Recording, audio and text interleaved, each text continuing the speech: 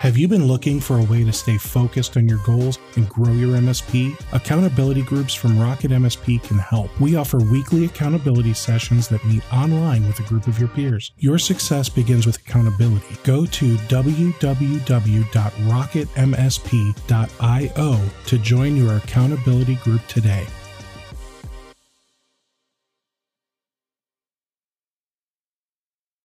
If you haven't heard about Anchor, it's the easiest way to make a podcast. Plus, it's free. There are creation tools that allow you to record and edit your podcast right from your phone or computer. Anchor will distribute your podcast for you so it can be heard on Spotify, Apple Podcasts, and many more. You can make money from your podcast with no minimum listenership. It's literally everything you need to make a podcast all in one place. Download the free Anchor app or go to anchor.fm to get started. All right, welcome everybody. Welcome to today's webinar where we're going to talk about MSP onboarding. We're going to create a document that everyone will have access to once we're all done. All right, good. The YouTube stream's going and I heard myself and confused myself all at the same time. It was great. Let me continue promoting everyone to panelists. So what we're going to do today, some of you guys already know, I'm promoting everyone to panelist because I want this to be a group effort. I want everyone here to, at the very least, maybe turn on your microphone, turn on your video if you want. Let's work together. Let's create a document. The goal here is to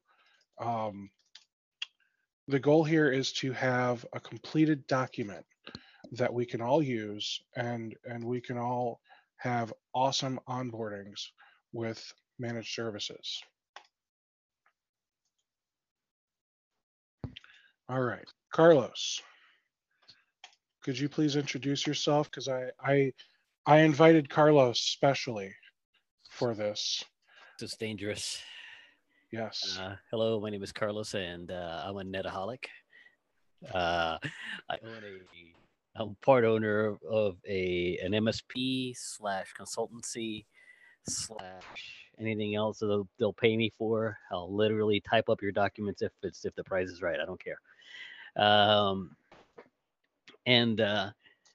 Although I'm certain I'm not the best at documentation, I'm pretty sure that I have a process that works really well for us. And so far, so good. Knock on wood, it's been working for us fairly well as we've evolved it for the last 14 years. Excellent. And BJ, would you please introduce yourself? Sorry, this is what I get for talking to somebody else while you're asking people to do introductions. Uh-huh. My name is BJ Pote. I own a MSP here in Southern California. What else did you want me to say? I don't know, something awesome. Something awesome. I just got a new pair of headphones that I'm really excited about. So that's fantastic news. I know, right? It is fantastic news. I only have 2 monitors, which makes me really sad because I know you have so many. I only have 4. See, I'm inadequate here. What on earth was that? All right, I just posted a shorter link, a bit.ly link. That is to a document that I have on Office Online. So you guys are all welcome to hop on there and help me edit this thing. This I expect to go between 60 and 90 minutes, and I will probably have to do some formatting on the thing later. So don't worry about making it pretty. Worry about getting the information on there, and I will make it pretty and send it out to everybody. So I guess I should introduce myself. I'm Steve Taylor. I'm the one that puts these webinars on every week. I do have a hiatus coming up for the next 2 weeks, and it wasn't really planned that way intentionally, but I'm going to use it because I've got a friend that got in a pretty bad car accident. I've been visiting her daughter in the ICU every day, and I'm just going to take the next 2 weeks. No problem, Carlos. I'm going to take the next 2 weeks to just spend time with the family and be where I feel like I need to be. So the next webinar I've got coming up is, I want to say it's the 17th of August, and that's going to be another documentation party for migrating domains and websites. And that one's going to be pretty cool because not everybody knows how to do that. And I'm shocked. And sometimes when people do it, they don't test and check every little thing that they should be testing and checking. Let's see, I think that gets everything out of the way. Yes, thank you, Brandon. Not to be confused with Active Directory domains, website domains, not Active Directory domains.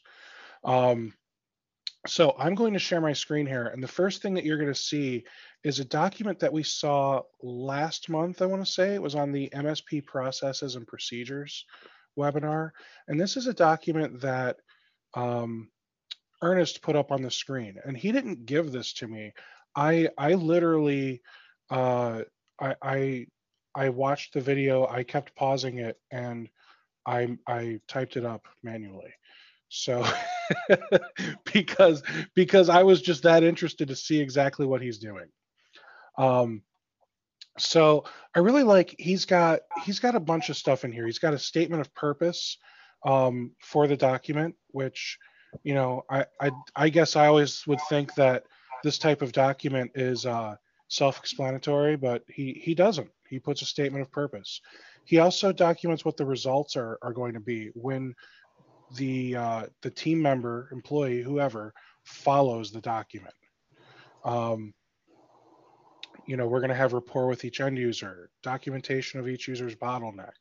The list goes on. And then he starts, you know, documenting out, here's what we do day 0, day 1, day 2. Like he breaks this down day by day, and it is just awesome. So I decided to type this up so that way we could see what exactly he's doing. He couldn't be here today. He was invited. He was planning on doing it, but he's actually onboarding a new MSP client. So I get it. Work is more important. So I decided, yeah, let's just look at the document that he started. So with that said, let's start. I've got an echo coming from somebody. Maybe somebody has their speakers up too loud. Now it stopped. Good.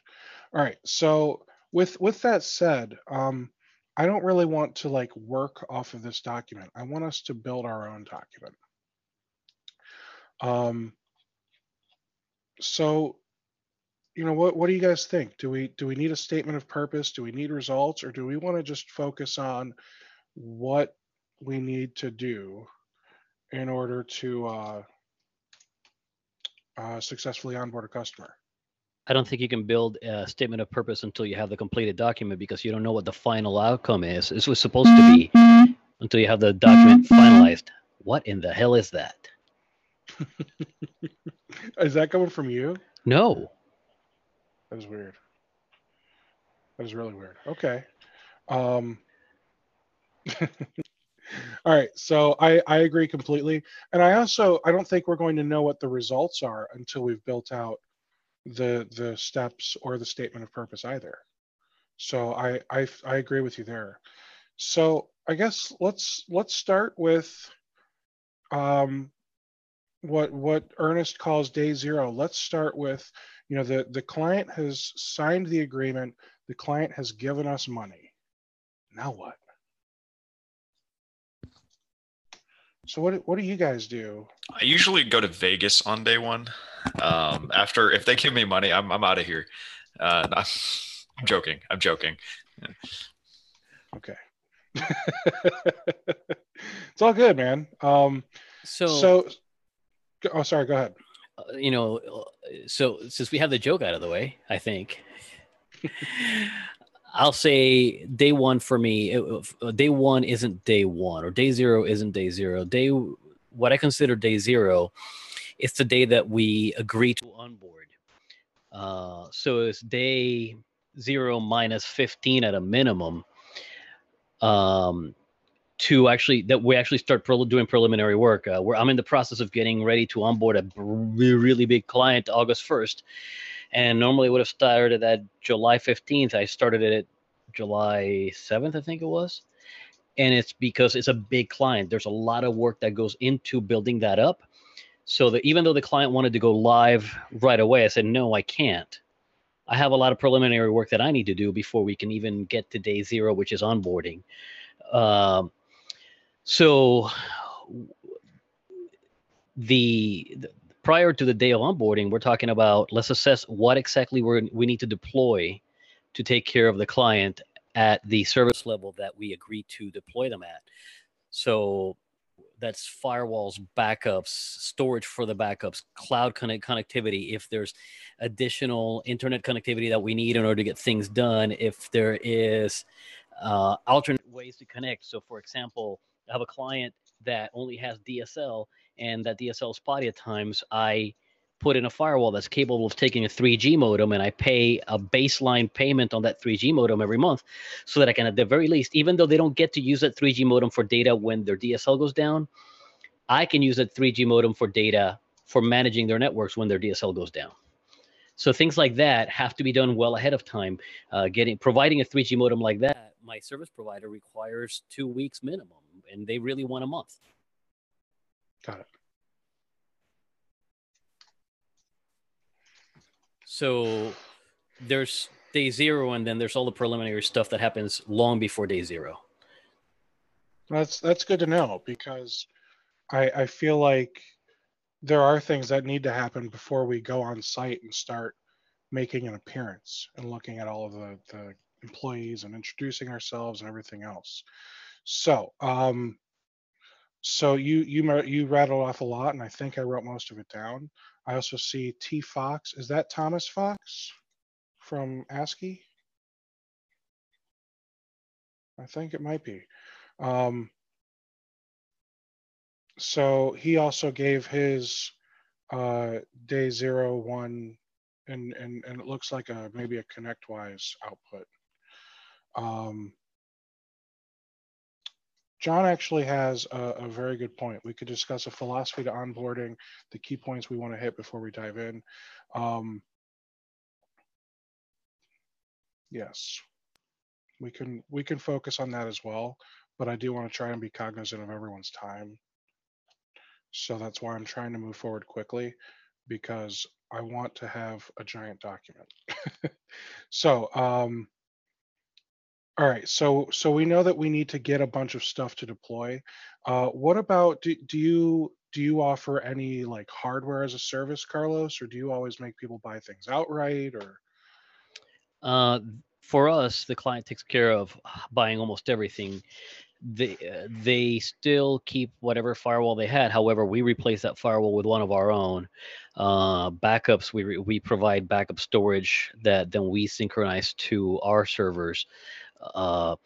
So ultimately, 90%, 95% of the hardware at the client side belongs to the client.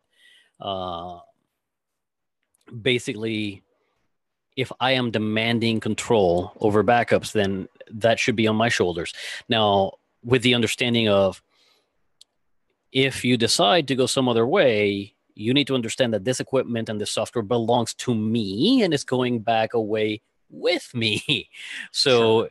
The day that you decide, okay, we're done with you and we're no longer, going to take care of, you're no longer going to take care of us. Part of our contract reads very clearly that we're going to get our gear back. So there needs to be that needs to be made very clear. And so says my lawyer anyhow, because what we don't want is to put in a brand new $5,000 firewall and then get canned a month after, and then I'm out $5,000. You know what I mean? I agree completely. That would be sad. And I think addressing ownership, Thomas is right, that addressing ownership in the statement of work, or basically before the agreement's signed, making sure that's been addressed. So I agree with you there, though. Somebody has asked if he could get a copy of that part of your contract. So if you're willing to share that, Carlos, great. I understand. If not, lawyers are expensive. And not everybody is in the same state with the same laws. So I really like. Oh, I sorry. will go ahead. leave it. I will leave it for folks to sort out with their lawyer. It isn't so much that the lawyers are expensive than what we paid for this. It is that my lawyer may have a completely different approach than yours, and ultimately, your lawyer is the one that's going to have to put this contract into effect, or bring the execution of it to bear. And if you put something on your contract that your lawyer's not aware of and it's not clear on and it's not agreeant on, then you're just doing yourself a disservice and you're doing your lawyer a disservice. Actually, you're doing your lawyer a great service because they're going to bill you extra hours to untangle what you have tangled. Fair enough. I really like, Carlos, how you're setting up the expectations up front. I think that's probably one of the things that we've fallen short on the most, is like being really, really clear what we do support and what we don't support. And then like what's our responsibility and what's not our responsibility. Okay, so let's just try to go to google.com. Let's just try anything and see if anything's working. I don't think google.com can help us right now, though. I don't think so either. So to that end, and this is later on in my notes of what we do for onboarding, but part of what we make note of in the preliminary work is what applications are you using, right? So it's more than just, oh yeah, we use Office. Well, no, really, within Office, what do you use? Do you really use Office in its entirety, or just using Outlook? Or using Outlook and Excel, or Outlook and Word, or whatever the case might be? That's number one. And number two, there's always a line of business application. I've yet to run into a client that doesn't have a line of business specific application, be it for whatever their line of business is. That application we support for you, with the absolute positive caveat that you must maintain service and support on it. We are not service and support for that software. We are the intermediary. So user number one has a problem with application A, and we have a service contract with application A developer. User number one doesn't have to make that call. They hand off that problem to us. We deal with the problem and we deliver a solution to user number one, right? We are not here to reinvent the wheel. We're not here to learn everything there is to be known about your line of business application. We are not here to code that line of business application, right? So yeah, we know that it's written in whatever. Well, you know what? Even if we have access to the source code, which happens sometimes, not all the time, we are not coders. And I'm not going to hire a coder just to do some custom bit of programming for you. You're going to pay the line of business application developer for that.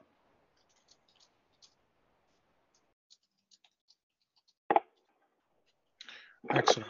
And that's very good feedback, because you're right. Just about every business has a line of business application, whether they know it or not. Sometimes it's just in the cloud. Sometimes it's a server with a database. But I mean, it's hard to think of a company not using specialized software. So that sounds like somebody has their phone next to the microphone, and when the phone vibrates, it makes all of our ears go crazy. Okay, so that's good. Now, there's also some other things that we need to do that we haven't really thought about. Add client to PSA. You know, as simple as that is, we need to do it. Can I pipe in on that as well? Yeah. Add prospect into PSA. Turn prospect into client after contract is signed. The fact is, I don't know about you, but we deal with an awful lot of prospects and very few clients. And I don't know who have pitched or who anyone else in my company has pitched, unless they're documented somewhere, and that place is the PSA. So when you start prospecting, and I'm prospecting Steve and Taylor IT Group, I type in that I had lunch with Steve today, and he ordered a salmon because apparently he likes salmon, and his contact information X, Y, and Z, and we start taking copious notes about you as the business owner from the very beginning, because when it comes day zero, where Ernest, a few weeks back told us, hey, on day 0, I show up with donuts, right, for everybody. Well, if I start taking copious notes about you, the business owner, early, and I find out that you're a diabetic, perhaps donuts aren't the thing to bring. Or if I do bring donuts, I also bring some other form of a treat that is sugar-free for the people that may not partake in the donuts. That's good to know. It's very good to know. Can you guys pop in here and add line items to the what we are providing section? Because I think that will be helpful for us to know what we're onboarding. And I'm sure this is going to be different for everybody, but for me, I've got Office 365 Business Premium, OpenDNS Umbrella, or Cisco Umbrella, whatever you want to call it, RMM, WebRoot, DNS Made Easy, and I'm sure there's a lot I'm forgetting. So feel free to pop in there and add your items for me. Feel free to just, I don't need WebRoot as a line item, ESET as a line item. Feel free to just, think of that as your antivirus and move on from there. Okay. So we're going to add them to the PSA. We're going to have to agree to onboard a client. I'd say that happens after they've been added to the PSA. Schedule onboarding. This may need to be a couple weeks out or maybe even a month out, depending on your processes and how long it takes for you to get all of the tools that you use to implement everything. Probably the biggest thing to me is we're in the middle of onboarding our 3rd client in 2 months. Mm-hmm. And so, we've added almost 200 users over the last 2 months, and it's been a really good time, but at the same time, to some extent, we have been a little overwhelmed and feeling like our process is like really stretched right now. And then seeing the onboarding document from Ernest, and it's really caused me to rethink things. I think we'll definitely be slowing down some of our onboarding, and so base it partially on the size of the client and how much. I don't know. Up to this point, we've always tried to do everything in 30 days or less, and seeing some of what he talks about, where he's doing everything in 90 days, it's really caused me to go back and think. I'm going to start spacing out the phases a lot more effectively. Mm-hmm. And I really like what you're saying, Carlos, where it's basically taking you like a month to prepare for this really big client, because we've managed to hold in and get it all done, but it's definitely caused the team to be a little stressed. And we've also been stacking projects on top of that, and it's been a little rough. So it's causing me to rethink the whole process a lot. Well, that's good. And it's absolutely good that you are rethinking your process. I think, that's why we're all here, is because we're starting to rethink our process. All right. So as a note, we are never done with our process. We've been doing this for 14 years. And anytime an idea from our team members comes up, or even a client comes up, we have to evaluate it and see, can we make what we're doing better? Can we deliver better with what we have? What else can we add to the offerings if we can afford it, right? Because every time I squeeze an efficiency out of the system, it means more money in my pocket, but it also means more money that I can either put in my pocket or put back towards providing more services to the client or making my business better. So we can't simply stop when we think we have a good system. We have to continually improve. If you've read The 7 Habits of Highly Effective People, anyone? No? I started it. Okay, the last habit is sharpen the axe, right? And this is what you call sharpening the axe. You can't stop, because if you keep on whacking at things with the axe gets dull, and you have to sharpen it at some point in time, or you're not going to cut anything.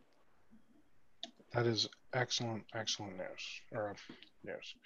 I'm still a little out of it, so I'm sorry if I say things that just sound completely ridiculous. That is excellent advice, Carlos. Thank you.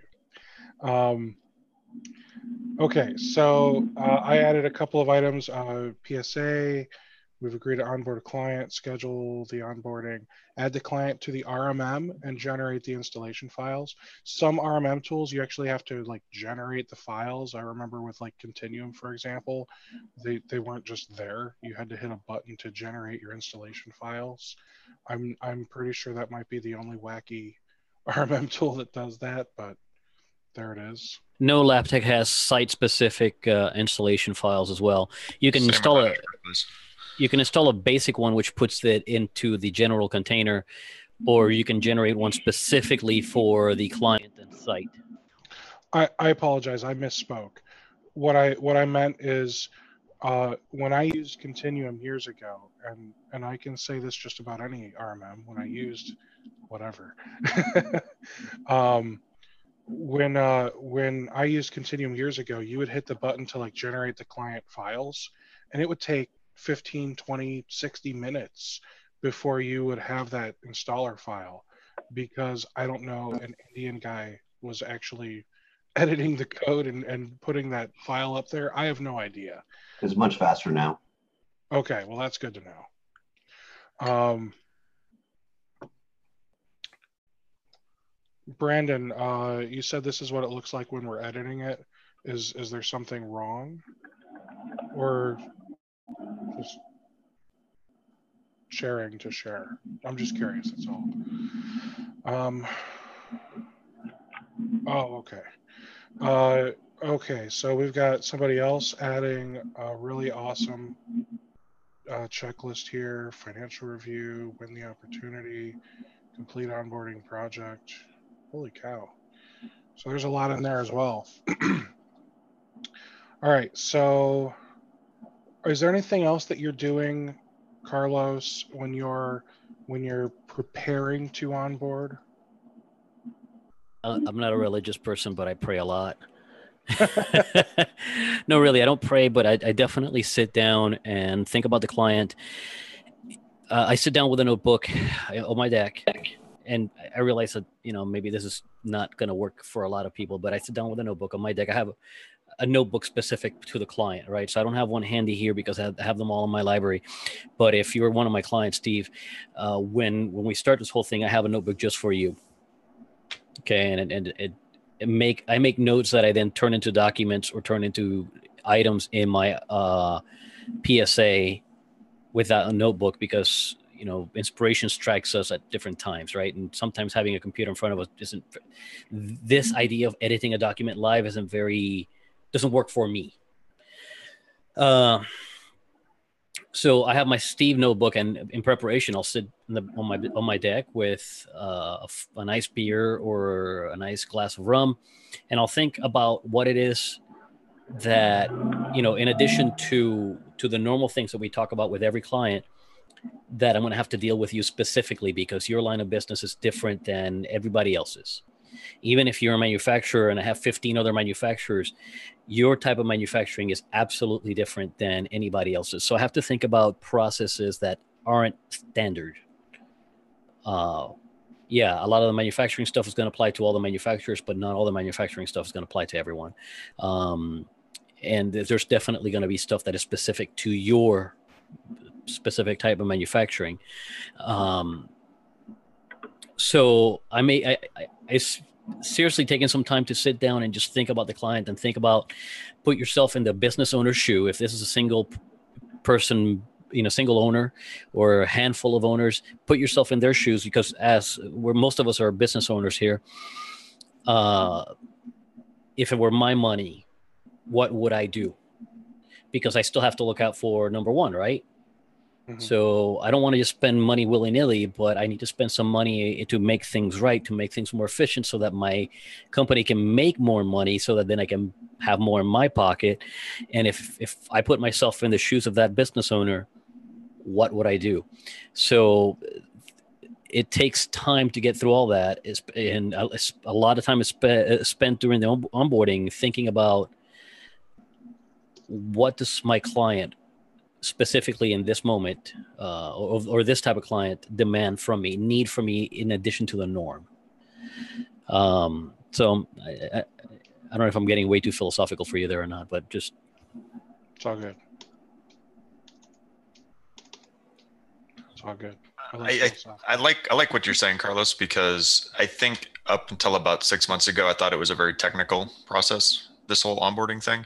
And I'm beginning to realize it's sure there's always technical involved with it, but it's almost more it's so much more than that. And that's something I've been really having to rethink and figure out how to make it so that way our team's really delivering. So. From the technical aspect, yes, we are absolutely required to deliver, skills, right? But half the time we're psychologists. Dude, 80% of the time. Why lie? It's not half. Thank you for calling ETOP technical and mental support. How can we help you? I know Steven has seen me do this before. I know that John has seen me do this before, but it's not uncommon for a call to come into my office, and if I recognize the number or if the caller ID pops, I will throw something funny their way because I know these people now. My techs know these people now, and we know what works with some people and we know what doesn't work with some people, right? So if the right person calls me right now, hello, you have called Rajish's technical support department. How can I help you? And if the wrong person or if the right person calls right now, right? Hello, Mr. Tyler. How are you? Yes, sir. Absolutely, sir. We're on it, sir. And that goes a long ways. Knowing your client goes a really long ways towards developing a really good relationship that is beneficial to both of you, very long term. I agree completely. Well, for example, one of the new clients we're just finishing up their Office 365 migration, basically finishing up their complete onboarding. The controller who signs the checks loves Trenta Black Iced Teas, so every time one of my guys goes on sites, he gets a Trenta Black Iced Tea. It's in an alert and auto task. It just happens now. It's like $4 every time he goes on site, but it's the best $4 I've ever spent in marketing. And somebody forgot once, and I got a phone call like, "Hey, what happened to my iced tea?" I mean, he's joking, but he, you know what? It's a very small thing, but small things add up. Small things add up really fast. And I'm not talking in terms of dollars, that is costing you, because sometimes they will add up that way, but ultimately those things become part of the goodwill that is built into the relationship. And yeah, you're going to get some frivolous calls about coming on site so that I can get that black iced tea because it's hot and I don't want to go outside right now. Hey, I would drive out there just for that. But at the same time, when I really need you and you show up and, it's been a stressful day and the thing that calms me down is having a nice, sip of my tea. Huh, man, William really helped me out on that one. Yeah. And yeah, that's been kind of a real fun thing to kind of start picking up on and figuring out how to do that for more people. And that's something that I think I really got out of Ernest's doc is trying to know at least one personal thing about every single person in the building. John, you bet. I'll sign you up for the iced tea as a service right away. We'll even throw some technical consulting in on the side. It's only $4 a week. No, it's a lot more than that. Yeah, you pay me $6,000 a month. I'll drop off iced teas whenever I come by. You got it. All right, we got a lot of people adding some information here. This is fantastic. All right, so day 0. I just want to recap what I've got here. Make sure that they are a client in the PSA. Schedule the onboarding for when you are comfortable doing the onboarding. Once you've already got all your tools received, add them to the RMM. generate installation files. We need to find out what applications they're using.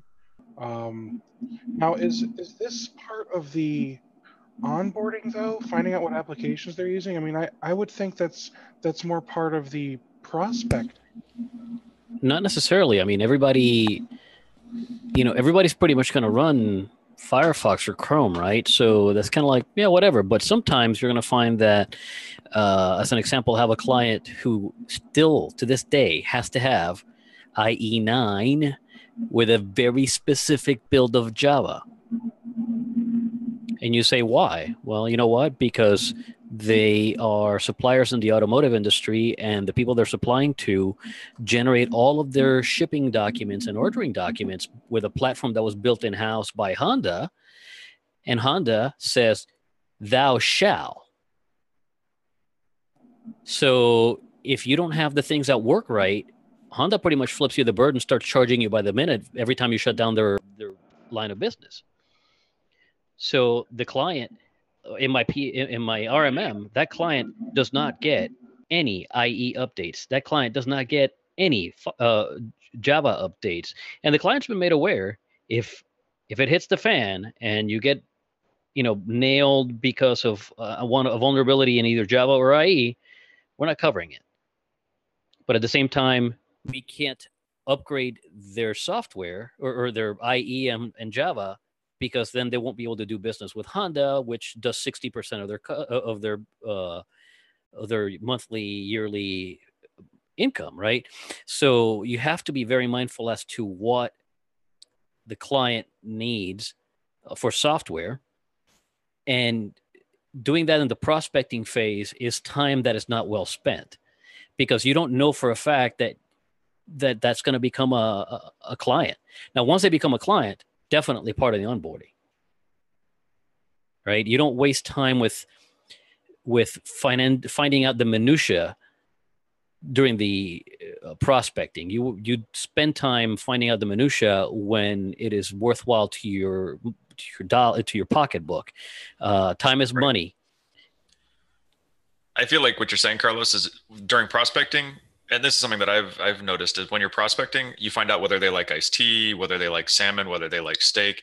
You build a relationship. You want some idea of what's going on internally, but that can be set up for like a separate technical discovery meeting. Yeah, for me, it's really a lot more about the relationship.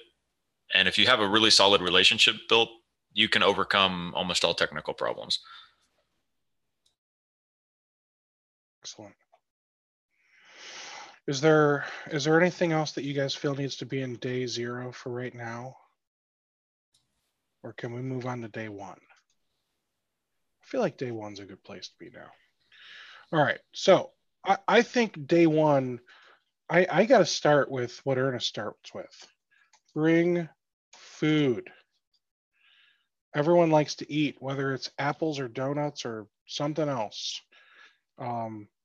Bring something for everybody to munch on, because that's always a good first impression.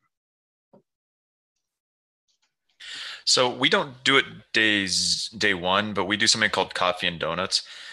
We usually schedule it for 2 to 3 weeks in. So we'll get like all of our administrative stuff going, and then we'll schedule an on-site time with all of the staff. And depending on how large the company is, we can do it in 4 or 5 waves. But we'll basically do like a quick overview of us as a company, how to get in touch with us, our support methods, ask them questions, and do just like kind of like a, hey, it's us. And we'll bring, 4 or 5 coffee travelers, 4 or 5 dozen donuts.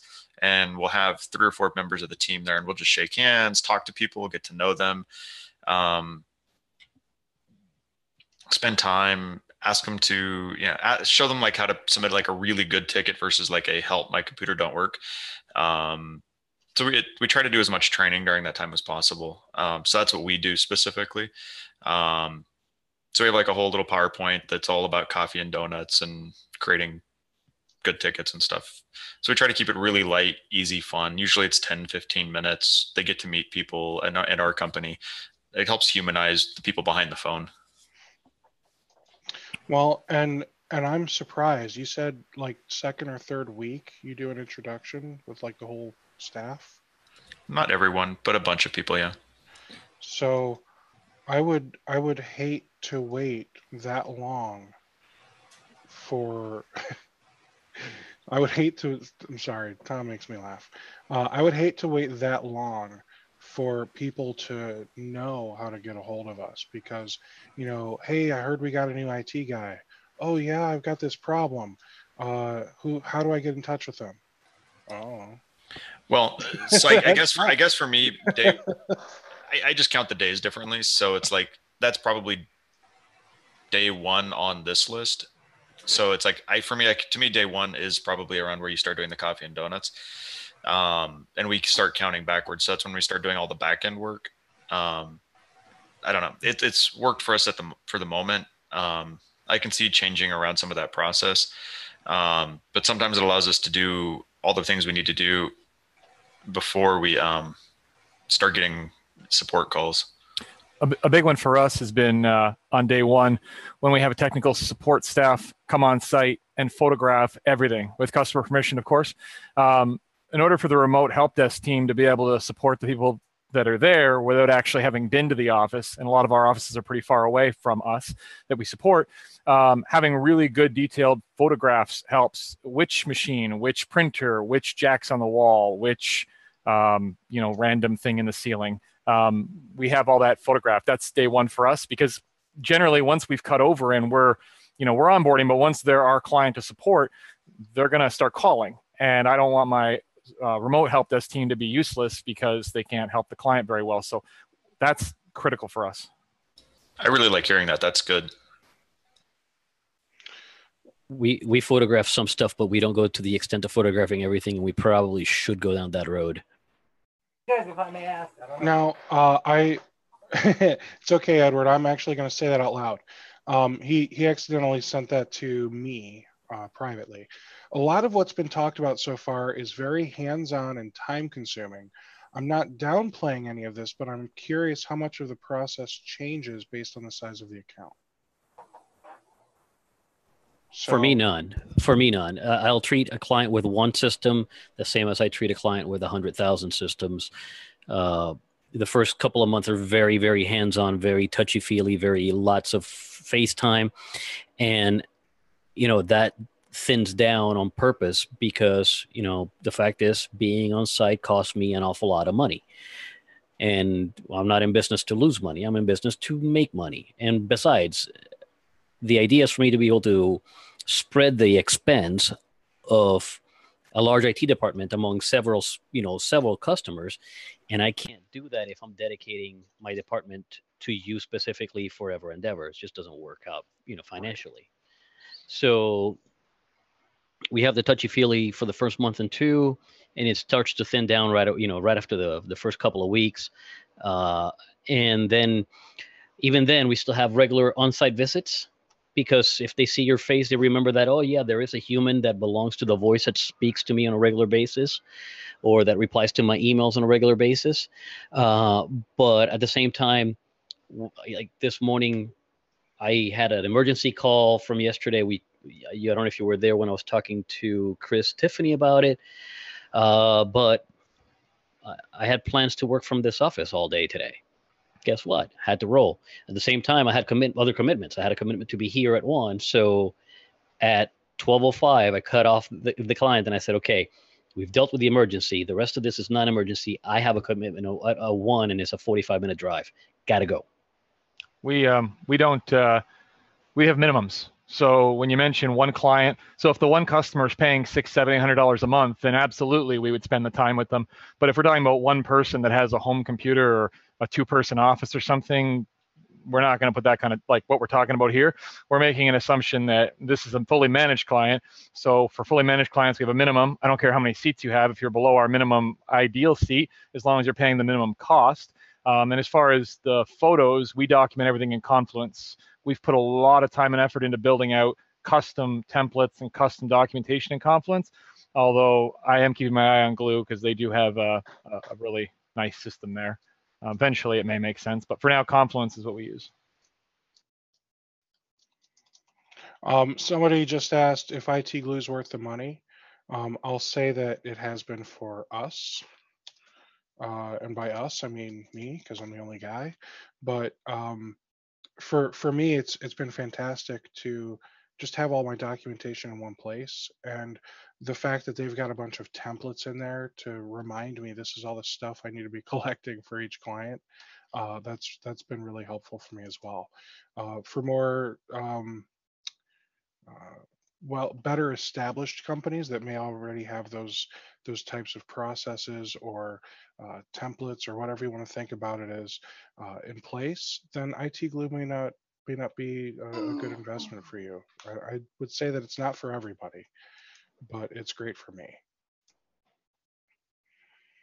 Okay, so bring food, welcome email, Q&A, common issues. I like that. Let's figure out what issues are they having right now. What issues do they have frequently? Does the internet go down and they have to go in there and reboot the router every week? And then we can start to use that information to come up with additional projects and sell the client more things, because we're all here to make money, right? Well, what else you guys got? Feel free to start adding things to these days. Don't let me be the only one. This is for all of us. Well, typing in becomes really hard when there's 3 people typing. You start, everybody runs on top of each other. I was trying to type something in earlier, and somebody else was helping me misspell things. So just keep that in mind. Fair enough. So what about showing up? I know Ernest likes to show up on day one, and he even shows up early. He wants to greet each person as they arrive. Here's the food I brought. I'll swing around later after you've had some time to get settled in and get caught up on emails or whatever it is you do, and we'll talk further. I don't want you to feel like you have to talk to me right now. What do you guys do anything like that? Well, for opening day, right, for day one, we have a template email that we send out to everyone. Part of what we do prior to day one, or between -15 and 0, is that we create a distribution list of all the people that are supposed to actually talk to us, right? Not everyone at the client site is allowed to talk to us. The client doesn't care that Jimmy in the production department can't print, because Jimmy has a boss, and Jimmy's boss is the one that's supposed to tell you, hey, Carlos, Jimmy can't print, right? So we make a distribution list of all the people that matter, and that email goes out to all the people that matter. It's an introduction to the company, how to reach us, phone number, service email address, hours, business hours, what to do before or after business hours. If it really hits the fan, here are ways so you can contact us. So that goes out day one, the morning of day one, before I even show up to the site. When we are on site, the same people that are the ones in the key personnel list are also the first people I try to meet. I want to meet everyone, because even though Jimmy doesn't get to talk to me directly, I need to know Jimmy, right? But at the same time, I need to know Jimmy's boss a little bit better than Jimmy, because Jimmy's boss has 15 people under him or her, and that's the person that's really going to be filtering issues my way. If that person knows that Jimmy's prone to saying that the printer's broken when Jimmy's been told 1,000 times, look, Jimmy, you put paper in the tray and it works, they're triaging tickets for me and they don't even know it. So those are the people that I really, really want to get to know that day. I want to get to know everyone, but the people that are important to me are the people who can talk to me. Because for those are the people that are going to be sending me emails. Those are the people that are going to be calling my office saying, I need help. From there on, if the client has good internet access, I plan on spending the whole day there. I can take care of my other clients from there because my phone is on my computer, right? Because my tickets come in on ConnectWise and I have access to my email, so I can access any issues I need to access by simply using my laptop. And that way I'm available all day to deal with things that come up from deployment of our RMM. Inevitably, day one, when we deploy things at midnight of day zero, midnight day one, that threshold is when we typically deploy. Inevitably, something's going to come up.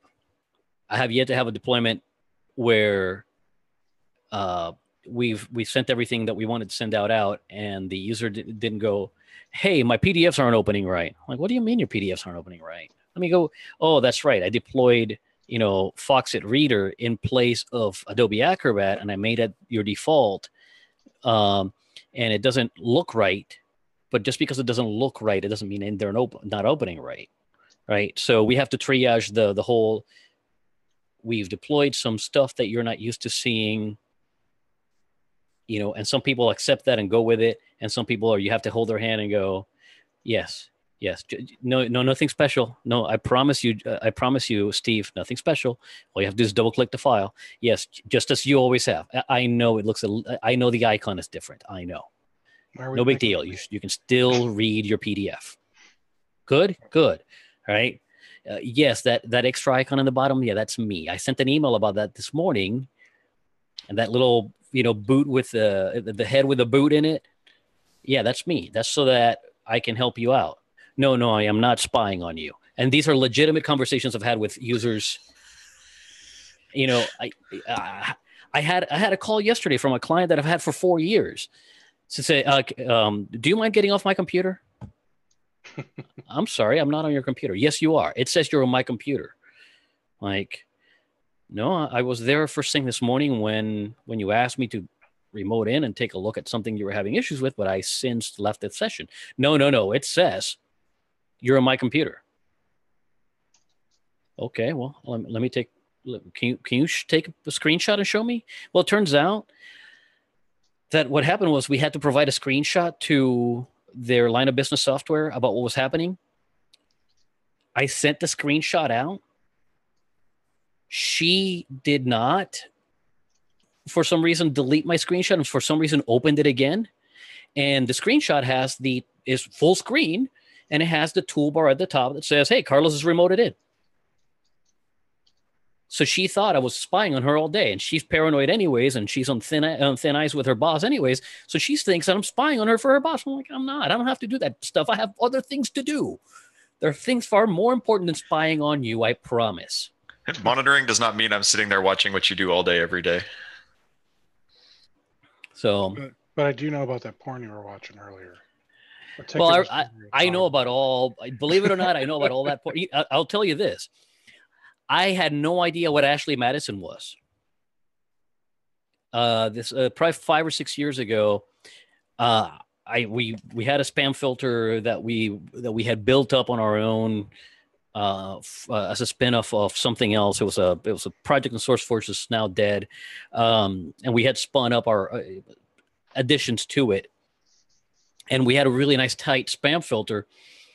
And I had a client that came up to me that we had managed and said, "Hey, you're blocking some email for me. I need you to open it up." I'm like, "You just tell me the domain and I'll add it to the whitelist." And he told me the domain. He said Ashley Madison. Like, okay, great. AshleyMadison.com open. I'm like, oh, that's kind of a weird name for a business. And I didn't think anything of it. And then the Ashley Madison password scandal happened. And I was like, oh, I've heard of that business before. Oh, turns out Steve was cheating on his wife. Whoa. You know? In fairness, it was just a bust. So learn a lot at these meetings. So things that you find out from your clients are interesting. I mean, like, I don't live a sheltered life, and I had no idea what Ashley Madison was when the scandal happened. And then you remember you opened that up for somebody. Oh yeah, that is a very memorable name on a business, isn't it? And now, is that person still a client of yours? No. Have you sent them an invoice for hush money? No. It happens that was a partnership, and I don't know if you know this. The only ship that doesn't float is a partnership. They had a falling out as partners, and as soon as I started seeing divorce papers happening, I was like, guys, find another IT company. I'm gonna be left holding the bag here, because that was exactly what was going to happen. And I know the company that took over that account, and that's exactly what happened to them. It took a year longer, but that's exactly what happened to them. Wow. I don't even know how to respond to that. So backing up onto pre-day zero, something that just came up, and I can't believe I didn't make mention of this, and that is document all the important domains that your customer communicates with, especially if you're going to provide a spam filter, which is something that we do. Document all the important domains. And I'm not talking about Gmail, and I'm not talking about Yahoo or any of the other, spam services. I'm talking about they're definitively talking to Taylor IT Group, and it's tayloritgroup.com. And they're definitively talking to Honda, and it's not honda.com, it's hondausa.com, and it's Honda Taiwan.com, and so on and so forth. Make a list of all those definitive emails and add those to, if not a whitelist in your spam filter, add those to a doesn't qualify as spam unless it meets this other threshold. By default, it's not spam unless it meets some other threshold. Because if you're putting in a spam filter in for the business, and they rely, like most businesses rely on a lot of emails to come in, and you start blocking that as spam, you're now cutting off the dollars that are going to pay your bill.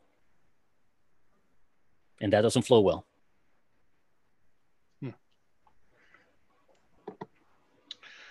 So,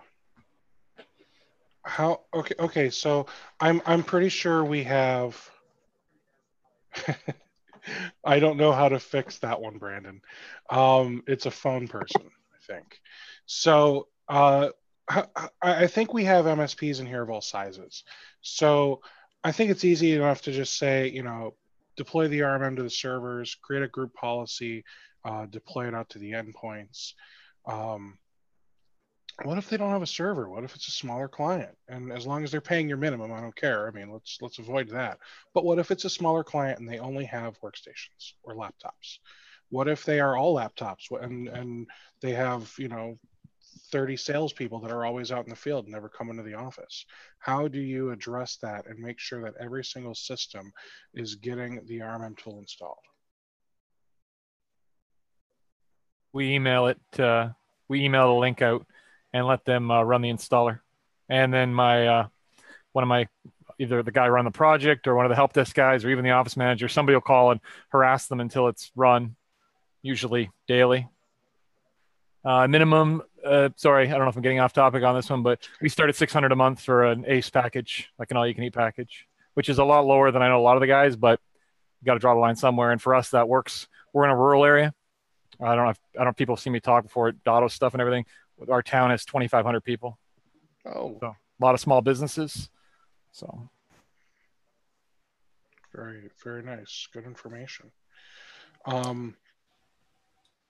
So I guess day one, the part where it starts to get fuzzy is making sure that the RMM tool gets deployed on every computer, because if it's just your average office environment where everyone just has a computer, I mean, you could walk around and as you're mingling with everybody and getting to know them, you could say, hey, can I just sit down at your computer while we get to know each other? It'll just take me 2 minutes. I want to install some software to help make sure I'm able to provide you guys the best tech support possible, whatever. Do that for you. What was that?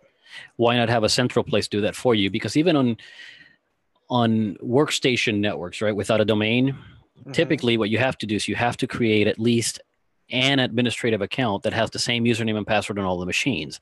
And if you have that in place, you can designate one of those machines as the quote unquote host and deploy your RMM tool with a script from there to all the machines on the network. And here's where I'm definitely not the smartest guy in the room when it comes to this. Don't I have to walk around to every computer and create that centralized username? If it's not there yet, yes. However, presuming that they've been operating as a work group, there must have been there already. And if it's not, you definitely you give our clients a lot of credit, Carlos. Presuming that they've had a work group for file shares is a big presumption. I mean, so we I recently do it the other way around. Last year we had a customer come on board that has about 55 computers, no server. Well, they have a server for their LOB app, but not domain. And about 30 of those are salespeople. So what we ended up doing was basically on day one, they have meetings with all their salespeople on the two different teams, different days of the week. And so what we did was we went in on that meeting and had them bring all their laptops, everything else. We installed it on all of them and then started the initial cleanups and everything like that. And then from there, we just push it out. We actually have a separate web page directly for them. So every time when they hire someone new, they can go there and basically grab their initial stuff. Since we don't have a good way to centrally push it out because the laptops are rarely even on the same network to be able to do a work group push or anything like that. And it's worked out all right so far. I mean, we want to get them to a domain server, but, one step at a time. All right, anybody pushing out like Azure AD? I mean, Steve, you mentioned the 30 salespeople and no central office. That's something we're not doing right now, but we have looked at.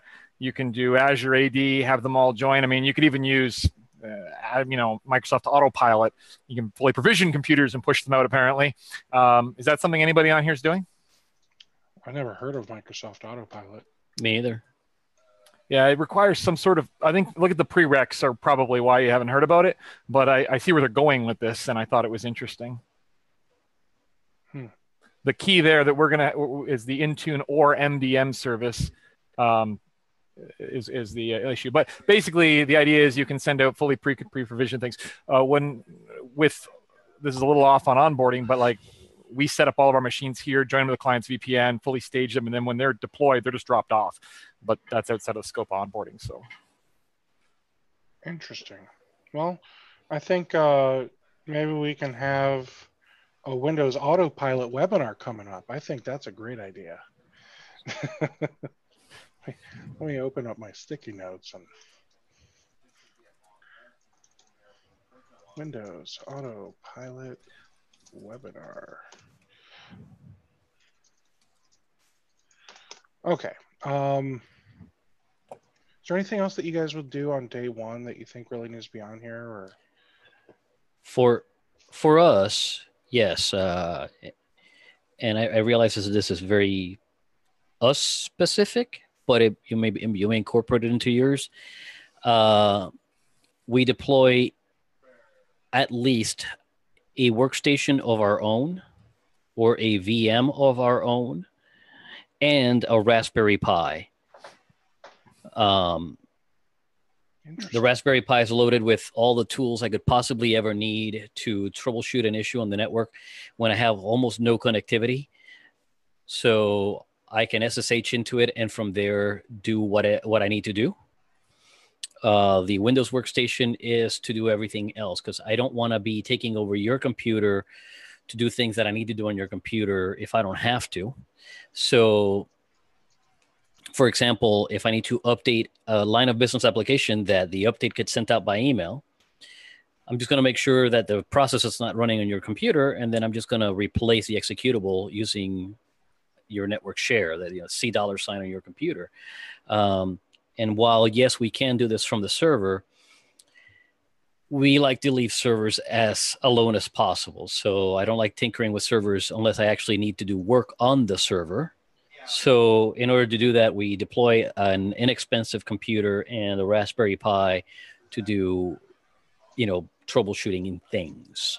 To that end, the Raspberry Pi always gets plugged into a managed switch. And the rare occasion we don't have that we have a client without a managed switch, becomes part of the requirement.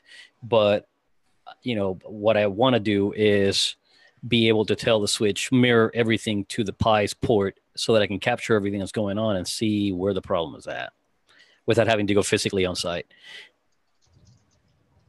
Do you not, you deploy a standard firewall of some sort? Yes. What we do is we have FortiGate at every site. And so we just have a VPN account for each tech, and we just VPN into the network. And then sometimes we'll have like a VM or something like that that we'll connect to if we need to do anything on the thing. But generally, we found that we've been able to eliminate having to have that on-site device by just being able to VPN into the network. I used to do that, and where I got nailed on it was I had to solve a problem that was a network loop. Some other vendor went in to do some work, and they just grabbed the network cable from the conference room and plugged it into their laptop and did work as they're supposed to. And then when they left, some other vendor came in and saw that there was a network cable loose and saw an empty hole in the wall and went, oh, that must be where it belongs. Now, your switches not detect that sort of stuff and block that? What kind of switches? It's supposed to, but for some reason it didn't, right? Yeah. So the whole network's at a standstill. I can't VPN in because the firewalls also being the firewall network LAN port is also being flooded.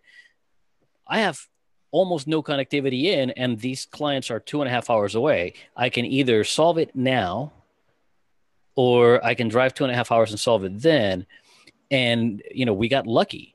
We got flat out lucky. And I said, okay, what has been different in since this started? And I was like, well, Joe Bob came over from this company and he used the conference room. I was like, okay, can you go in the conference room and tell me what it looks like? Because it looks just kind of weird. And yeah, sure enough, we were able to say it was, a looped cable.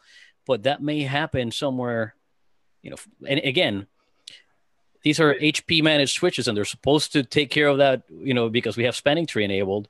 Are you getting alerted when stuff gets plugged into your networks? Not at that time. We are now.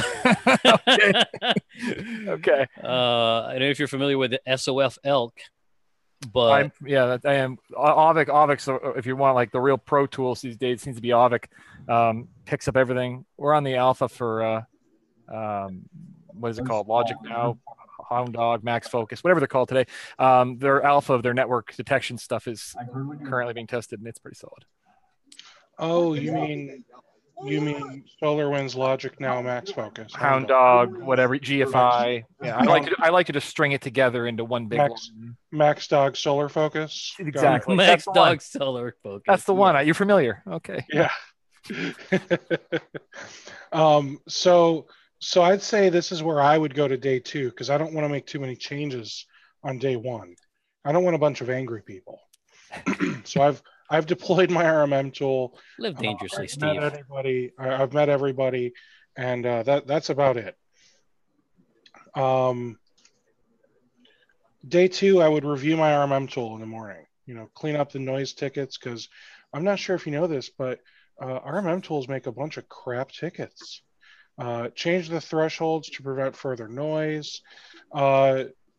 See if any legit issues exist. And then after that, I would check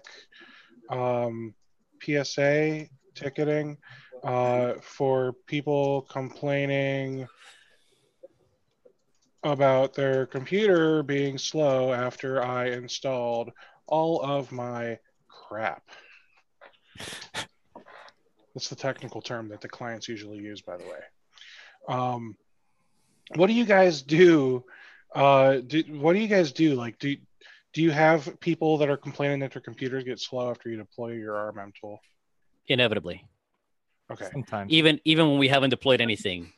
Hey, whatever you did yesterday broke our network. Like I haven't. That's a sales opportunity. That's why you don't tell them. I'm joking. We haven't even made the. So here's a question for those of you that are including a firewall, whether you're making the customer pay or not. Steve, you said you don't install it on day 1. When do you guys install that? I would. That's a day 1 for us.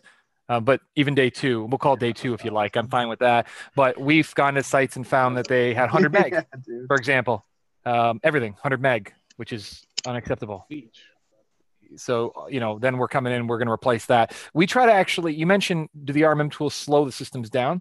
We try to look for ways that we can speed the systems up without impacting the client too negatively and therefore making it look like our crap actually improved things. So recently we found the 100 meg thing is a recent thing. We literally found somebody that had 248 port 100 meg switches, and they were trunked on 100 meg port.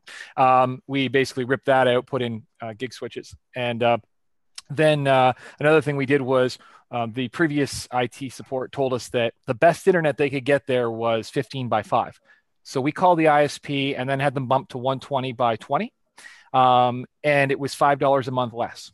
So we told the client, you're now saving money and whatever. And then he actually didn't know how to do networking at all. So he actually had 2 firewalls and 2 internet connections. Nice. So that took a little longer to fix for reasons that are kind of outside the scope of this. But within 2 months, we actually replaced their second internet connection with nothing.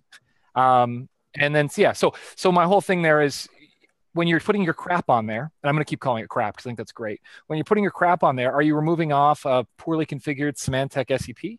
Are you removing 4 antiviruses off of each computer? You know, when they've got like malware, Defender, yada, yada, they have 4 different things on there.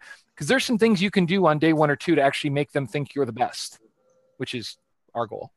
Well, what I normally do is I lace the donuts and the coffee that I bring with some stuff that makes them think that I am. Are you in Colorado, or is that a Colorado thing? He's in Indiana. Don't let him fool you.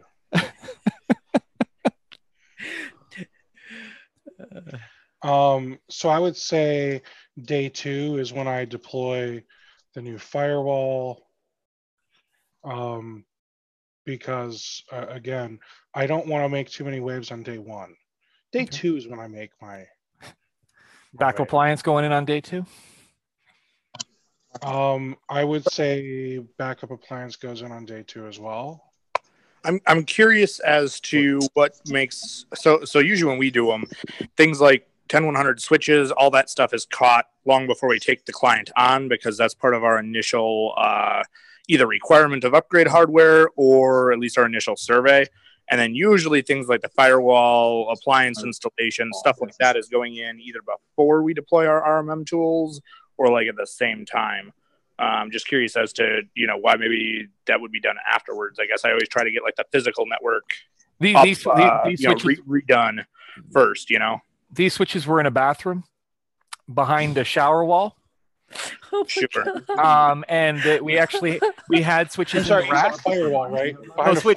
These were the shower. Yeah, these were. It would have got put out if it was a firewall because of the shower. But they had switches. And I'm not talking about like these were 48 port switches. This wasn't a sprinkling of 8 ports under desks. So yeah, right. Guilty is charged on this one. We did not check behind the shower. I apologize. No, I was just more, everyone's going to have those one-off issues, stuff like that. More just along the lines of like, usually our like, I guess initial site consultations. It's like, all right, you got 50 users. How come you only have 12 port switch in the network rack? But then usually I'd want all that stuff done beforehand. Obviously, there's the outliers that happen otherwise. Just kind of curious how others. For us, we have all that stuff prepped so that we can have that go in on day 0 or day 1. And someone said something about backups. I have backups ready to go before we make any changes to anything. Because if I do screw up, that's a really good idea. I want to have a CYA. I believe in CYA. So, yeah, backups happening before I touch anything else. I want to go back. I want to touch on Chris there, what you were saying. Hold on real quick. Do backups get installed before RMM gets installed? In my case, yes. Yes. Sure. Again, I need to have a graceful way of putting everything back the way it was before I did anything. You're still monkeying with their stuff a bit, though. Like if they're backing up the tape with Symantec or Veritas or whatever, and you're going in and putting a Dotto in, you're still installing software, rebooting the server, and then doing an initial backup.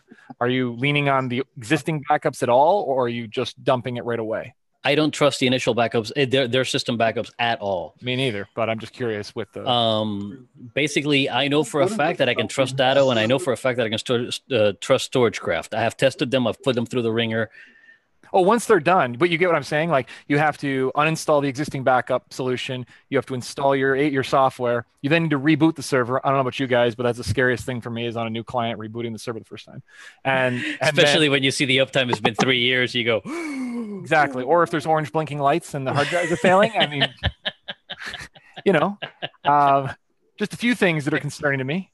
But yeah, so I agree. I do agree, and we do the same thing. We put the Dotto in right away. And then another thing, if you use a Dotto or whatever you use, round trips are super important on the first time because otherwise they're going to think you killed their internet when you're uploading like a terabyte for a week. I tell them to just quit looking at porn during the workday.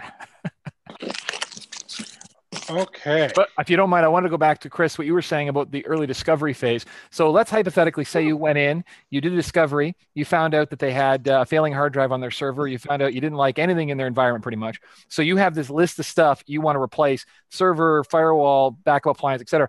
Are you going in day one and putting all that in? Yeah, how about that, Usually when we do that, we go in on the weekend beforehand. We go in and replace all that stuff before we deploy our RMMs, because to be honest, the RMM on the desktop is less important. Like if I have to support a network for a week without an RMM deployed on a network on a desktop, I can handle it. If I have to support that network for a week with failing drives on servers, bad network equipment, all kinds of other infrastructure issues, it's going to be hell on earth. So for us, we get the infrastructure taken care of first, and usually that's all done after hours or on the weekend. And then, if we come in on the weekend, replace server stuff, replace network hardware, redo Wi-Fi, everything else, then day one, Monday, we're going to push out the RMMs, all that stuff. It's usually the way we end up running it. One thing that I'll say about that is sometimes we put it out the RMM tool, we don't turn everything on right away. Sure. But we at least want to be able to have our remote access. Yeah, I mean, usually things like our remote access to like the server happens, before we even push to other stuff, Hers is a fried. Hers is fried chicken or something. Sounds like some good fried chicken. Yeah, apparently.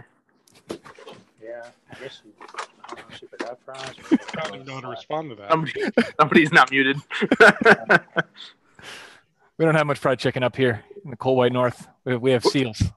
Where are you at, Chris? Or I don't know who's talking right now. It's Chad.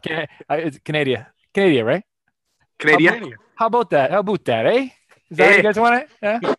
Where in Canada? Well, my hoose is in Ontario. Okay. Who's? My hoose. How about that? He's messing with me. Yeah, no, but no, really, I'm about an hour outside of Toronto in a rural area. Excellent. So, all right. So I made a little bit of changes here, based on what Chris said, and obviously this document is going to be sent to everyone. So you guys edit it as you want. But day zero, I changed day zero to be when you deploy backups and hardware. So any firewall switches, etc., to help make all of this stuff work better. What else do we do on day two? Is there anything else that we do on day two? When do we? Is this when we start deploying Office 365, or is that like babysit? Yeah, we don't. That's a little aggressive. Babysit. Yeah. A little bit of babysitting, I think, isn't. Day two is usually when I cash the check and have a nice spot of scotch. Oh no, the check's been cashed before that. We wouldn't be there on day one if we didn't get the check. Well, you got to wait for it to clear the bank, and then you want to make sure that they don't want the check back after day one. And you can celebrate. Well, we actually get the check before we order the gear. So our Dotto is 2 weeks out. Our firewall is a week and a half out because it comes from California. So you're being serious, yeah, we collect the check with the contract, deposit the check, and we don't bill in arrears, so we're always billing ahead. So technically, we're like well paid in advance. Well, it still leaves you some time to celebrate. Hey, fair enough. Well, on to the next one, right? Right. Amen.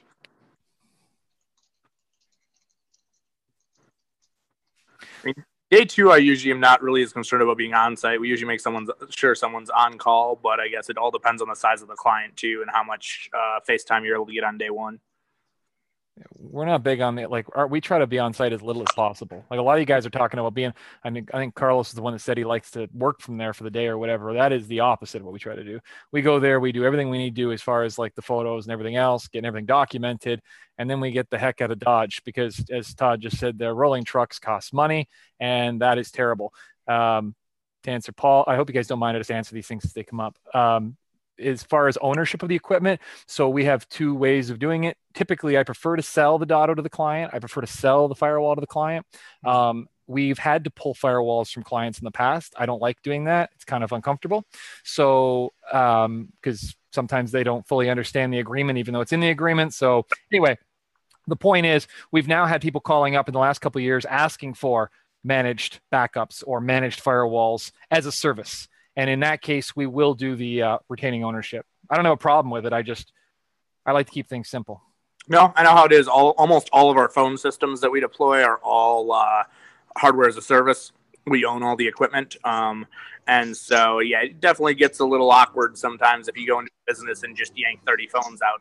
So we've done it. We've backed the truck up. We've gone in. We've pulled the plug. It's just, and it's not like we have a problem doing it. It just depends on the client. My target demographic is typically older, and I'd say if I had to like pin it down, I'd say 55-plus-year-old male business owners, general managers are the ones that that makes up probably 90% of my customer base, and they like to own things. They don't like to rent them. So I go along with that. I'm fine with that. I never mind selling them the stuff. I just, a lot of times they like that whole, in for a new phone system for their 30 desks for, $1,000 up front versus, $5,000 up front or $8,000 up front. Hey, I love it. The ones that are on as a service is great because if I don't like the model they're on anymore, or, for example, when we were doing like the C series FortiGates, a lot of them got real slow when the 5.4 came out. We just rip them out if we want to. Whereas they bought it, we had to have to enter a sales cycle again, which, Yeah, it's hard to sell customers on an upgrade. I mean, that's like all of our right now we're trialing / moving to Barracuda's backup hardware device, and they replace it every 3 years under service. So we just provide it as a service then because we go, look, we replace it every 3 years, or if it fails sooner, it gets replaced sooner. Dotto has a trade up program, right? So it's a similar sort of thing as similar, yeah. But as far as documenting after day zero, a big thing for us is, as Chris was saying, we sometimes have to make a lot of changes. So I don't really want to document the way it was. I want to document the way it is. So when we're rolling out the Dotto, for example, in Confluence, we have a page that says backups. We hit like new backup appliance and it pops up. And then we put in all the serial number and all that information. We won't have that until it comes in. And then usually when it comes in, it's scheduled. So I guess we could document a little more, but it's just as easy for us to punch all that in when it's being deployed with the passwords and everything, as opposed to doing it 2 days prior. But we do start, obviously, I should mention this. When I mentioned that we photograph everything, we photograph everything during prospecting as well. So a lot of times we're actually converting our quotation prospecting documentation into the final production documentation. So I guess that is something we have documented already, but I wouldn't call that our final documentation until we're in there. I'd agree with that. And as far as, if you want me to mention the selling it as a service, so essentially, like I said, some clients are much better at just buying it, but if you want to sell it as a service, basically it's just a monthly fee. They don't have to worry about the hardware. You're not going to charge them if it dies. You're not going to charge them for updates. You're not going to charge them if you want to swap it out. You're going to put like a lifespan on it, like 3 years or something like that. And then you're going to swap it out. But for example, if 1 year in their internet in their area, let's say they only had 6x1 available, a year in, they're able to get, 500 by 50 or something like that. You can end up switching them. So. Yeah, but who pays for that? So I do want to kind of rein it in here, just because we do need to be cognizant of everyone's time. I'm still finishing week 1. so let's start knocking this stuff out. It sounds like week 1 we're backing everything up. Then we can make some hardware infrastructure changes. Then we can deploy the RMM, clean up the systems, make everything better for the end users, document things, and then we babysit. Am I right? Okay. So week 2 is when I would say schedule the Office 365 migration. And I'm not saying to do it week 2. I'm just saying schedule the migration, because you're assuming that they're doing all the 365. They are going to 365. Thanks for popping in, John. I appreciate it. You're right, Carlos, but they're doing Office 365. So anyway, or Google, whatever. I don't care. But schedule this, edit it on your own time. Schedule the migration to their new email system, so that way you are the one in charge of their new system. I would usually give them Office 365 Business Premium or E3, so that way they also have the Office software. And I'm now positive that they have the legal rights to use it. Is there anything else that you guys would be doing in week 2? Week 2 for me tends to be minutia documentation. So things such as special users. Every user is pretty much the same, but we have a special user over here that gets access to the HR drive, even though they're not part of the HR group because of X, right? So things like that need to be addressed. Other stuff that falls under minutia is, okay, we don't do your website because I'm not a web host, but where is it? Who's doing the backups of it? How often are we getting backups? Because if something happens to that, can we recover for you under a worst case scenario, right?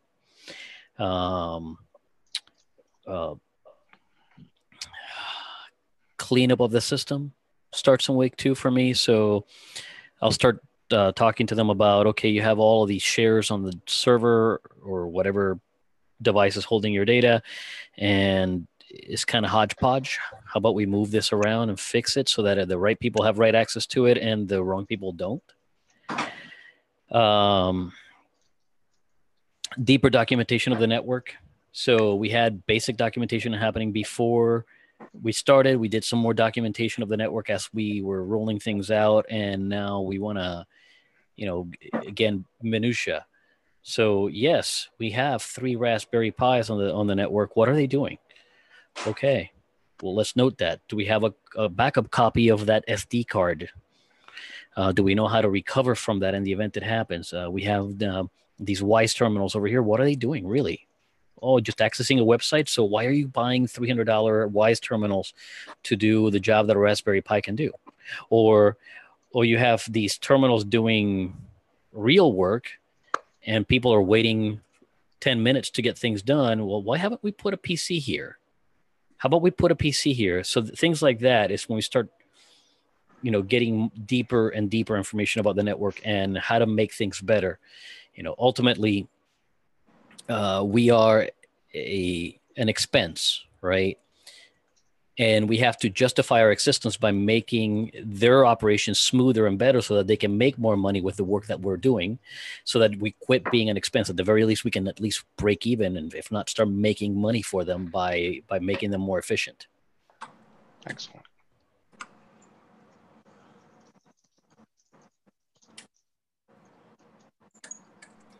And in that vein, you have Jeff coming in every morning to take these PDFs from this folder, print them, and then move them to this other folder. Why haven't we automated that already? How about I set something up automatic so that the first half hour of Jeff's day is open to do something else? Because we can do an awful lot with automation if we know what the process that is happening is. And initially we're not going to know all that stuff. But we're going to start learning about the client to the point where it's like, you know what, that could be done with a bash script, or that can be done with a bat file. I don't know if you've seen it around, but there's a T-shirt that used to be available on ThinkGeek, I think. It says, "I can replace you with a bash script." If you can replace a day's worth of work for one person with a script for the client, now the client has the ability to take that person and either move them to some other role or lower their expenses. I mean, I realize that's a harsh thing to say because someone's job may be on the line, but and I've seen it go both ways. We've automated things to the point where someone had to be let go. And I've seen we've automated things to the point where someone got promoted. Hey, you know what? You no longer have to do this. How about we need someone over in this department? How about you go work over there instead? And by the way, that also comes with more money. But that's because we just killed this whole department. So we can afford to pay you more. That's okay. But, you know, I see squeezing efficiencies out of my business as important as I see squishing technical efficiencies out of my clients' businesses. Mm-hmm. So if I can automate it for them, why don't I?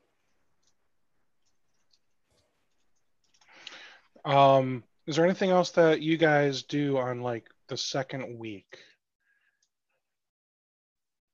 We're normal support by then.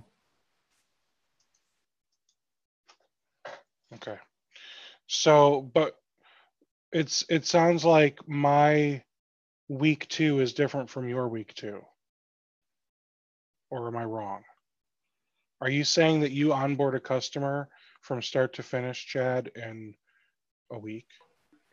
We have a list of things we may be working on, like you mentioned the Office 365, for example, but I don't really consider that part of onboarding at that point. It's a project and it's scheduled.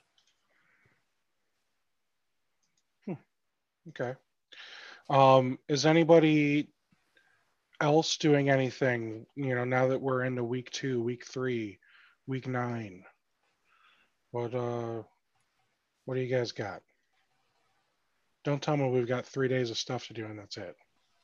I mean, to onboard the new client, it's usually a couple days, and then anything outside that's all just projects. They want better Wi-Fi in their warehouses. They want we're looking to upgrade their mobile devices company wide. We're looking to X, Y, or Z changes. I mean, the actual getting them up to speed on our stuff. I mean, software takes an hour or two, and then it's just kind of training the customer. Okay. Very interesting. I'm just looking through the document that somebody else uploaded.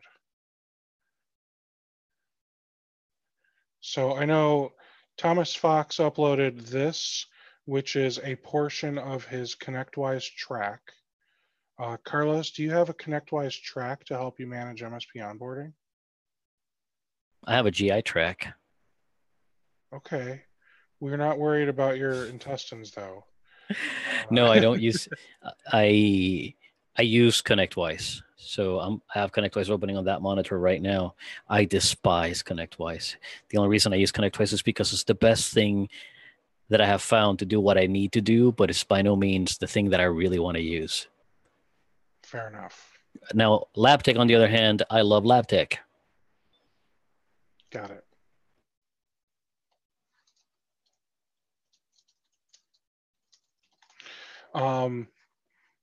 Who else here is using ConnectWise?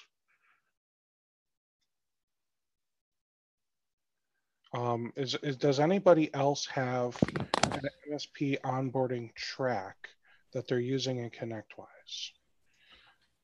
Honestly, that's probably one of the reasons we were looking at ConnectWise, because if I can kind of like figure out what I want all the steps to look like, seems like you could build out kind of the outline. You can. Now, I want to show you this, though, because let's see here.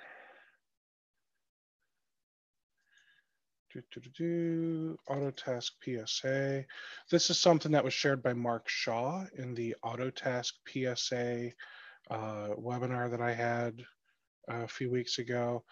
It is available on my Patreon, which I'll talk about in just a few minutes. This is an Autotask project plan, BJ. You're an Autotask guy right now, right?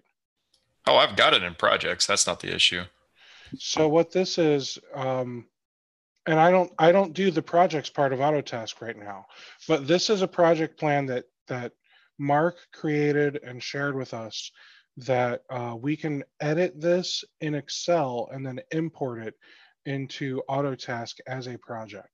So we could have something like this that you could use like a track, and you could edit the dates and everything that you need to edit in the Excel and then import it into Autotask and have it ready to go for each of your clients as you're onboarding.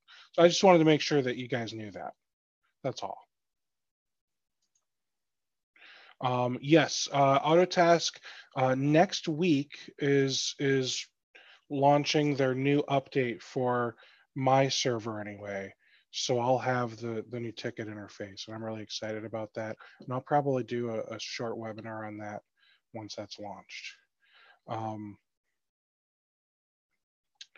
What else do you guys have? Is there anything that we haven't touched on that you do during onboarding, regardless of what day, week, whatever? What kind of stuff are you guys doing that that you think we should be doing that helps your onboarding be more successful? Steve, did you cover getting vendor authorization forms anywhere in here? I did not. So yeah, so things like their ISPs, I did mention we call them. We can't do that without being on the account. So we have like whatever the process is to get that done. We had a sheet we used to try to send in, but then some places wouldn't accept it. Some places it's as simple as just having the contact call in, but it's a great idea. I have pretended to be my client at a number of times for that very problem. Sometimes depends on the size of the client. Like if it's a little 5-person firm, that's one thing. But if you got like a board of directors and a 40 or 50-person firm or bigger, I try to be more by the book. We also, I forgot about that, but yeah, that's one of the big things we try to get on is at least authorization for the ISPs in particular. Internet and phone. Outside of that, I mean, a lot of times they don't really require authorization to talk to the, our line of business LB app, stuff like that. But the ISP is the big one. Does anyone else do a building layout? I typically ask for a print of their layout. And most of the time they have it. And then I make notes within it that say, in this spot, Steve sits, in this spot, Jeff sits, in this spot, Chris sits, so that when people, in my side are calling or they call us, we can say, oh, Chris, yes. Well, you see that, this goes back to taking the pictures. If you go around the bend, there's a closet there. That's the network closet. Or we can go, well, from where you sit, go over, and they kind of get perplexed. It's like, how do you know where I sit? You've never been here. But it works. It helps. We make a Lucid chart layout of their floor plan, and then we just tag all of their computers to the people in IT Glue.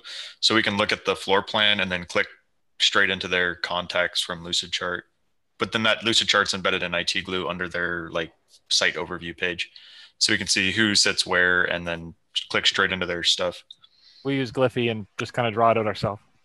And then, as I said, photos. Very cool. We try to get it. Most of our places are FF. Good luck at finding one,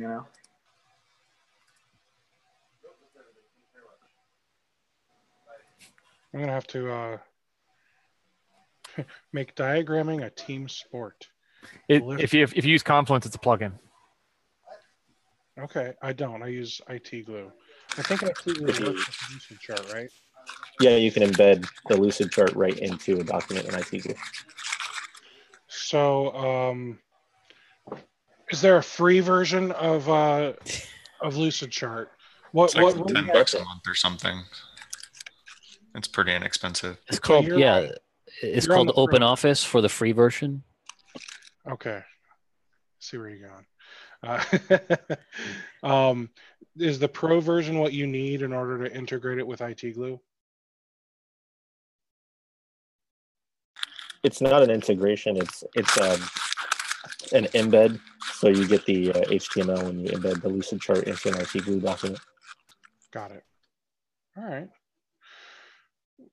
Well, we are actually past our time. So with that, is there anything else that anyone wants to throw out there? Don't leave yet. I think it becomes like a lot of projects like we were talking about earlier, which takes us on a whole other tangent. Yeah. That's from last week. So thanks for coming out. So here's the deal. I am going to finalize this documentation. I'll be working on it like today, tonight, tomorrow, and you guys will get an email either tomorrow or Monday with the finished documentation in Word. If there's anything that you guys want to add to the document, feel free to do that. I will remove that document in a few hours, the link to the document, just because I want to create a finished one. But you guys will get a finished document with everything.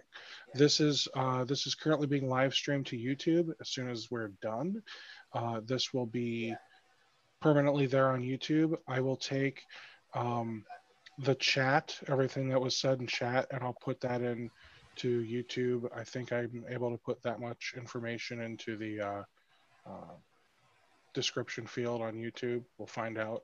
Worst case, I'll just have it as a document that is linked to from YouTube. If you liked this webinar, I'm glad. I enjoy doing these, and I'm going to continue doing these for a long time to come. If you liked and you want to help keep these going, feel free to hop on my Patreon and consider becoming a monthly subscriber. You can even help with as little as $1 every month. I'm not asking for people to pay exorbitant amount of money. I'm also not requiring people to subscribe. These webinars will continue to be free.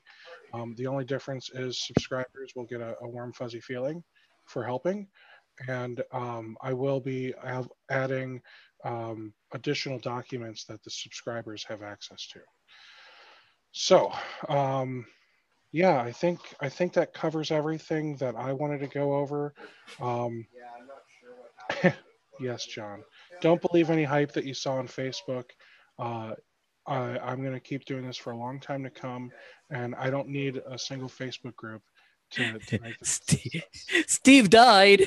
What happened, Steve? To be fair, I was in the hospital visiting a little 8-year-old girl that means very much to me. So, yeah, thanks so much for coming, guys. I really appreciate everybody, and I will see you all in 3 weeks at the next webinar. Have you been looking for a way to stay focused on your goals and grow your MSP? Accountability groups from Rocket MSP can help. We offer weekly accountability sessions that meet online with a group of your peers. Your success begins with accountability. Go to www.rocketmsp.io to join your accountability group today.